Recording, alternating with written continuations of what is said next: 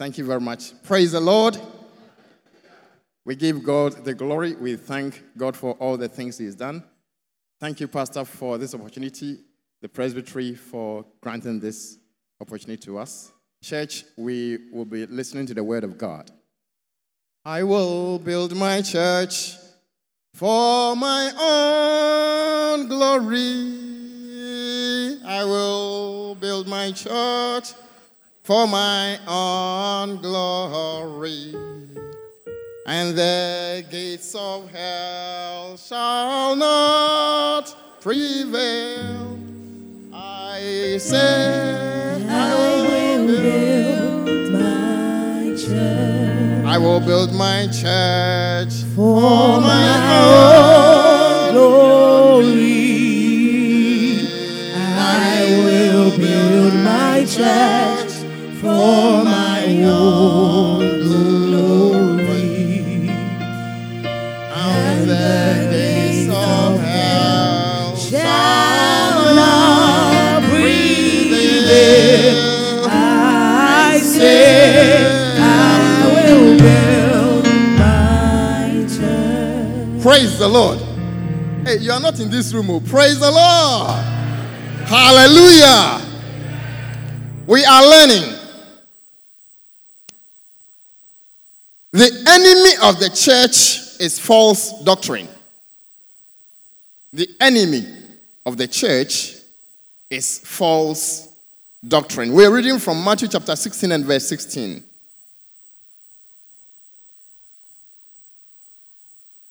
Matthew 16:16 says, Then Jesus said unto them, Take heed and beware of the leaven of the Pharisees and the Sadducees. Take heed and beware of the leaven of the Pharisees and of the Sadducees. The leaven there is L-E-A-V-E-N.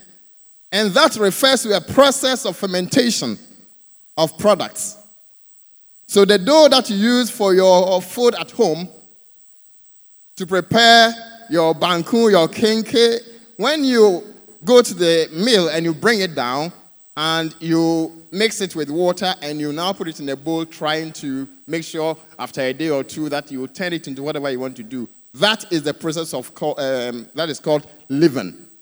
And the opposite is unleavened. So we have leavened and unleavened. The unleavened bread was what is used during the Passover. So Jesus was telling the disciples that they should take heed and beware. So somebody says, take heed and beware again. It's a very strong phrase. Of the leaven of the Pharisees and the Sadducees. And you know what? When Jesus said that, the disciples were looking into each other's faces and thinking that Jesus was trying to reprimand them for not carrying bread. Jesus realized that they were thinking about bread.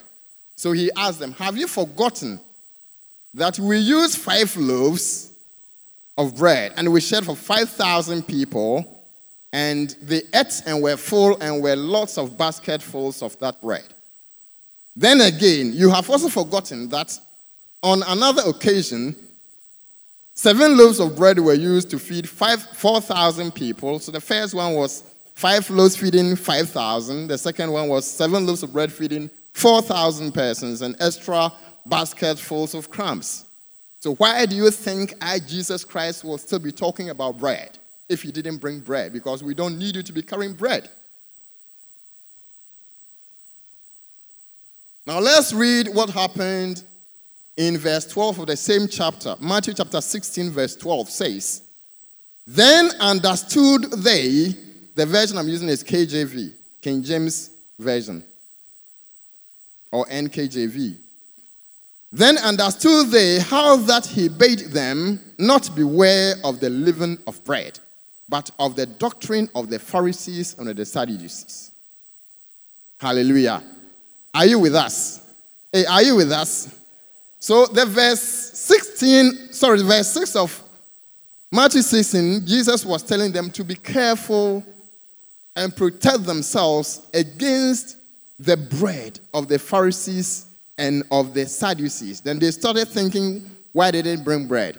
Then as the discussion went on and they got to verse 12 of chapter 16, they realized that Jesus was not talking about bread.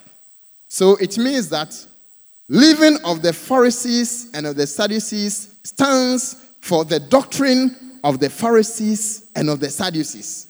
Do we understand? Is that clear? Are we confused in any way? All right. Will someone say yes? So just take it that 5 loaves of bread were used to feed 5,000 people. 7 loaves of bread were used to feed 4,000. So Jesus couldn't have been talking about absence of bread on a journey. Now, so let's see why all these discussions are going on. Jesus was affirming his mission and say that I, the Son of Man, am. And Peter answered and said, you are the Christ, Son of the living God. Jesus Christ was very, very happy with that answer because the first phase, it makes Jesus realize that he is with the right company for the mission that he has. Jesus has realized that he is in the right company. They understand why he is with them and why they are with him. So the leaven of the Pharisees and the Sadducees, what does it represent? It is their doctrine, myopic and undiscerning, and that is restricted to laws of Moses. The Pharisees come to close to understanding the word of God, but there is something that's missing somewhere. God's purpose for mankind, they've missed it. They're very stringent, inconsiderate, and hypocritical. I didn't want to use that word yet, but why we say this is that these are people who make a lot of laws out of the laws that Moses gave. So the first 5 books of Moses, they believe it, and then they tried to make more rules so that people will obey that. So they made extra rules to tighten people. And truly speaking, those rules were working for them. In actual fact, we could tell that they themselves were not able to obey all the laws from A to Z. But outwardly, they make people believe that they themselves are able to obey those laws, so we will force you to obey all those laws. So if someone who cannot obey a certain law now forces you to obey those laws, how would you call that person? What word will you use for the person? Hey, please, are you here? Say the word aloud. Okay, so you said it, that the person is hypocrite if he cannot obey the rules and now forces other people to obey those rules. Now let's see why Jesus was very mad at them. Before we got here, we were talking about they asking Jesus, they came to Jesus and asked Jesus, can you give us a sign from heaven that you are the Son of God? Because they were expecting. So they said Jesus should give them a sign. Jesus was very angry. And he said that you guys, you know astrology. When the wind starts blowing from a certain angle, you know what is going to happen. When the sky turns blue and when certain clouds form, you understand what it means and what weather phenomenon all these things represent. How come in this time that we are in, that I am in your midst, you come asking for a sign? And Jesus said, because of their habit and stiff neck, no sign will be given to them. Only the sign of Jonah. Only the sign of Jonah. I was wondering, what is the sign of Jonah? Is it that Jonah was asked to go and preach, and then when he got there, the people were in sackcloth and they were repented, and God said, okay, I'm no more going to kill these people. So Jonah was angry. Then God made a very nice fig tree, which gave shade to Jonah for some time. Then within a moment, God changed it and killed the tree and all the leaves withered. Was that sign? But what Jesus was referring to was that Jonah stayed in the belly of the fish for 3 days. In the same way, the Son of Man will be killed and buried in the belly of the earth for 3 days, and he will resurrect. That will be the sign that they will see. So Jesus wasn't willing to give them any sign. and neither did he explain the son of Jonah to them. So let's see what these Pharisees and Sadducees, who they really are. We will see them from a few angles. So the Pharisees and Sadducees were influential Jewish sects with conflicting philosophies. Regards to the implementation of the Torah, Pharisees and Sadducees also had conflicting views about the role of government in the lives of the Jews. Number one, character. We are learning the character of the Pharisees and the Sadducees. Social character. The Pharisees were members of middle-class Jewish families. So were the Pharisees members of middle-class Jewish families that were committed to upholding the Mosaic law from the first book to the fifth. Okay. Now, when it comes to their leadership, so on the other hand, in terms of society or social, the Sadducees hail from the Jewish aristocracy. Aristocrats are people who come from very good and rich homes. And so you would bet that they went to very good schools. And so they decided that, okay, for us to remain who we are and create this class of people for the Jews, we will go to school and also deal in governance. So they were in politics to try and maintain their hold on the leadership.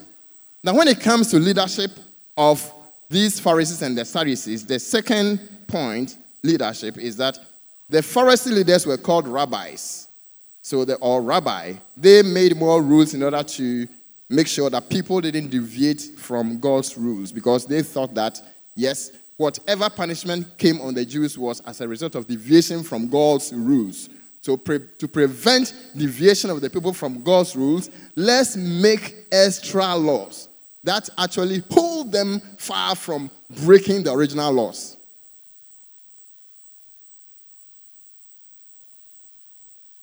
On the other hand, the Sadducees, in terms of leadership, were the members of the Sanhedrin. The Sanhedrin is about parliament. That's the highest authority in those times. So while the Pharisees were holding on to the Mosaic laws and acting as law keepers, the Sadducees were holding themselves as priests as well as members of parliaments, to talk in our modern language.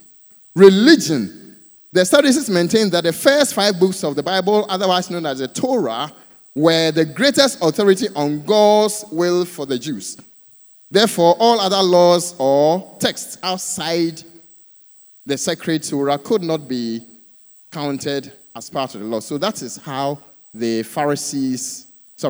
Sadducees, don't get me wrong, let's get confused. These are the Sadducees. They're thinking that the first books of Moses are what God decided to give to people. So no other law would be important. But the Pharisees thought that, yes, God gave these rules to people, to us, as rules. But in God's own wisdom, he brought prophets after Moses who now taught us more things. So we need to be practicing the unwritten part of God's will for us. So those ones that were like usages, as in our times when our chairman will bring a directive, it will be read and circulated, all those things, they believe that these are parts of God's will for mankind and for the Jews. So they took it as part of the laws of Moses. Hallelujah. Hallelujah. Okay, number 4. Believe in heaven and hell.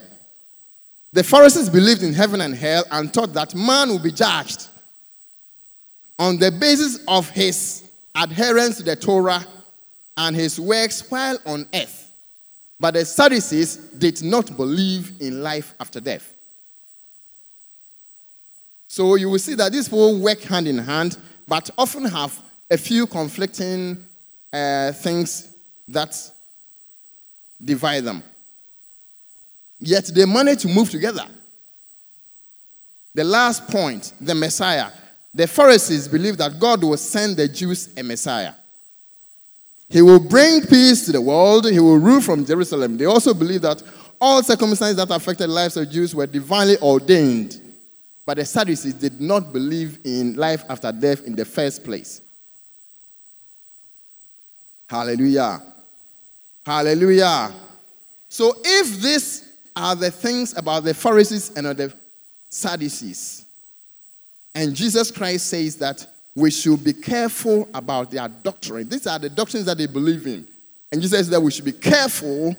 What does it tell us? That we need to decipher the real doctrine from what these people believe. Because already they have set themselves at each other. But they try to hold the people together for one common goal so that they will be in charge all the time.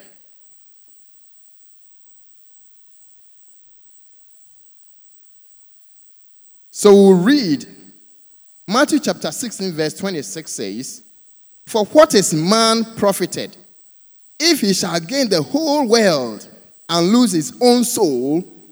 Or what shall a man give in exchange of his soul?" So this is the first pillar that we're pulling from what Jesus said. This is the doctrine of the soul of man. So according to Jesus Christ, when a man dies, he is not dead. And after resurrection, his works shall be judged. So the doctrine of the soul of man is that a man or a human being has a soul. Hallelujah. Are we here? A human being has a soul, as said by Jesus Christ. And that this soul will still be alive after that person is dead. So if somebody comes in our midst, or somebody is preaching on TV or radio and says that if human beings die, that's the end of it. Is it false doctrine or good doctrine? Oh, please, you are not loud enough. It's false doctrine, right? Okay.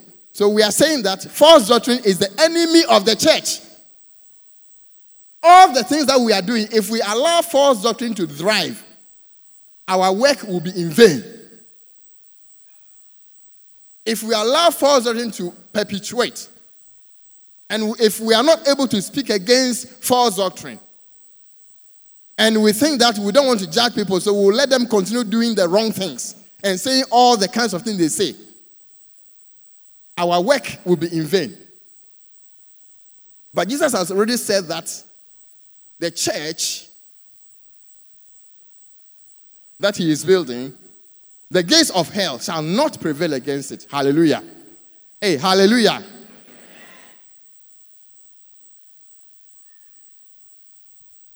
So that's the first doctrine. So if the man has a soul, and that soul will have to profit by accepting Jesus Christ after death, then it means that there is life after death. There is resurrection of the dead.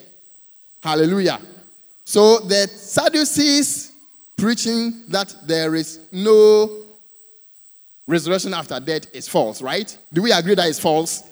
Okay. So now, do we still have people and religions and sects in our midst that denote the character of the Pharisees and of the Sadducees? True or false? True or false? Okay. So if that is the case, then we are saying that any doctrine that says that human beings die and that is the end is a false doctrine. Any doctrine again that says that man does not have a soul is also a false doctrine. Is that not right? Okay. So we are saying that as a church, you see, we have relaxed. I mean, we as Church of Pentecost have relaxed. The reason we have relaxed is that we have allowed a lot of bad doctrine to perpetrate. We have held very good standards in this country and abroad as a church. And we've held onto them. And people knew it. But now we've kept so quiet that all the people that came and some from us and other things started teaching other things and proclaiming false doctrine. And we have kept very quiet and we allow them to continue it. So we have kept very, very quiet. But in the time of Jesus, did he keep quiet? He didn't keep quiet. So we should not keep quiet. We should not keep quiet at false doctrine because that's very, very destructive.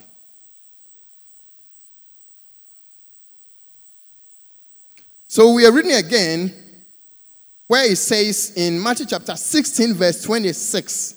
27. Matthew 16, 27 says, "For the Son of Man shall come in the glory of his Father with his angels." Listen, oh. "For the Son of Man shall come in the glory of his Father with his angels, and he shall reward every man according to his works." Hallelujah. Hallelujah. "For the Son of Man shall come in the glory of his Father with his angels, and shall reward every man according to his works." So we are learning the doctrine of the angels. So if Jesus says he is going to come in the glory of his Father with his angels, are those angels on this earth? The angels that Jesus wants to come with, are they living on this earth? Hey, please, I'm not. Are they on this earth? You see why you are very quiet? In fact, it shows in your response that you are not sure of the doctrine you are holding. It is showing. The angels that Jesus says is coming with, are they living on this earth? Okay, so if somebody lives on this earth and he says it's an angel, is that false doctrine or good doctrine? You are here on this earth with us. You are married, you have children, and you eat all the bankuns and the akpalens that we do here, and you call yourself angel. Is it a false doctrine or bad doctrine? Sorry. That's tautological. Is it false doctrine or good doctrine? False doctrine. False doctrine. Why have we kept quiet? Why have all of us in our homes, our communities, why have we all kept quiet for this thing to go on? And we cannot tell the next person that this thing that you heard on TV was false. Why have we kept so quiet?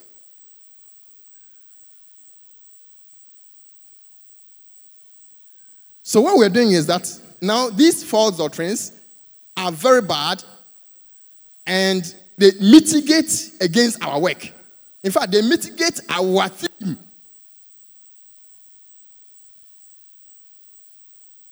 And taking over the possession of the nations, they mitigate. So don't leave your children at home.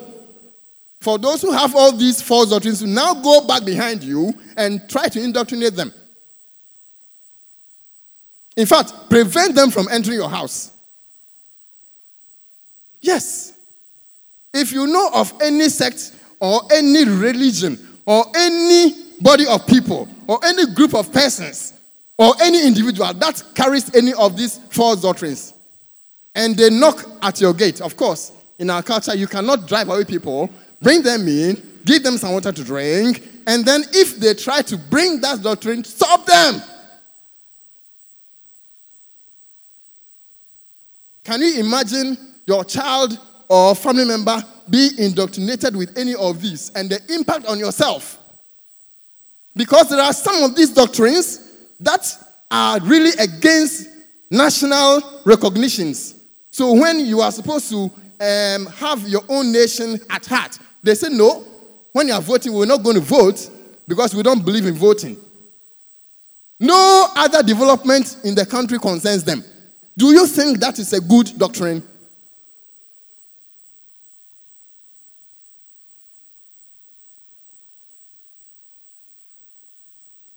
So we need to resist them.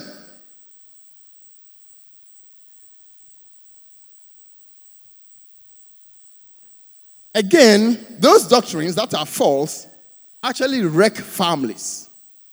They wreck families. So as Christians who hold the truth and are aware of the truth, we need to teach it and make sure people understand it. In fact, the next person at you talking about something that is not true, let them know that it is false doctrine.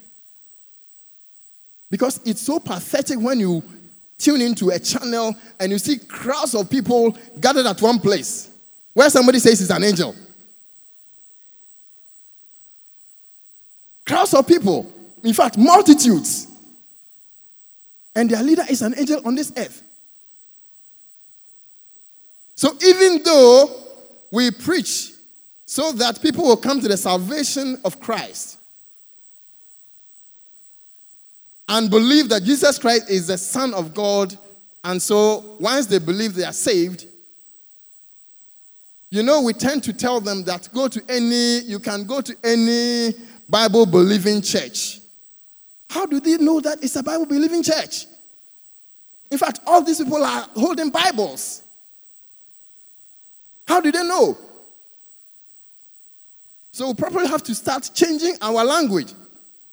Let's direct them to the right places. Let's not just say any Bible-believing church. Of course, they are all holding Bibles. Funnily enough, some of them can speak for 30 minutes. You will not hear the name of Jesus.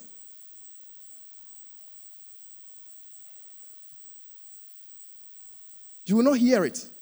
Some you will hear. But underneath is a different thing altogether. So when they are mentioning Jesus, they are referring to a different thing.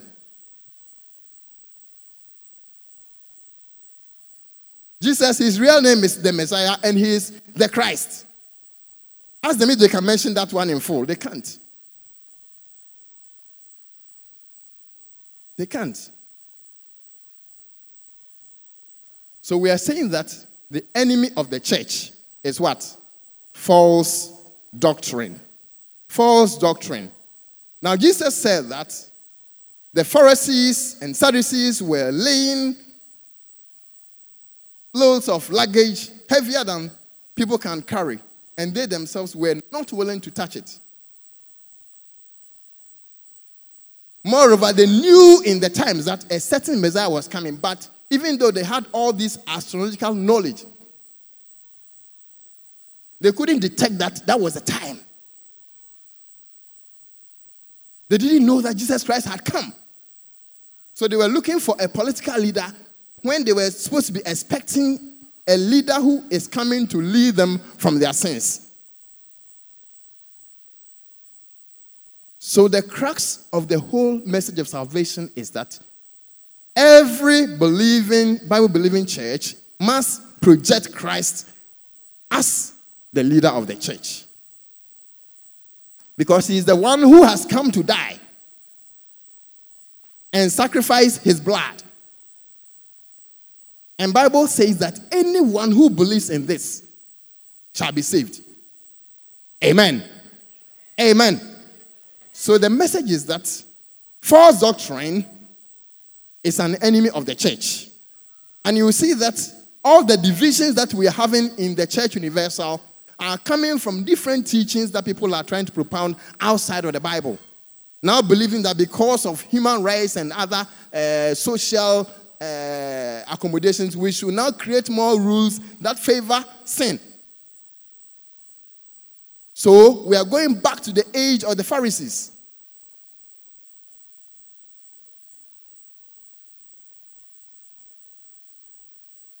Jesus said he was building his church, and the gates of hell shall not prevail against it. But it's upon you and I that we will uphold the truth and ensure that the true doctrine thrives. So that as we bring in more people from outside the folks, others don't pass behind us to pull them away with false doctrine. We have a duty to perform as Christians. We have a duty to uphold the rules and the doctrines that are correct.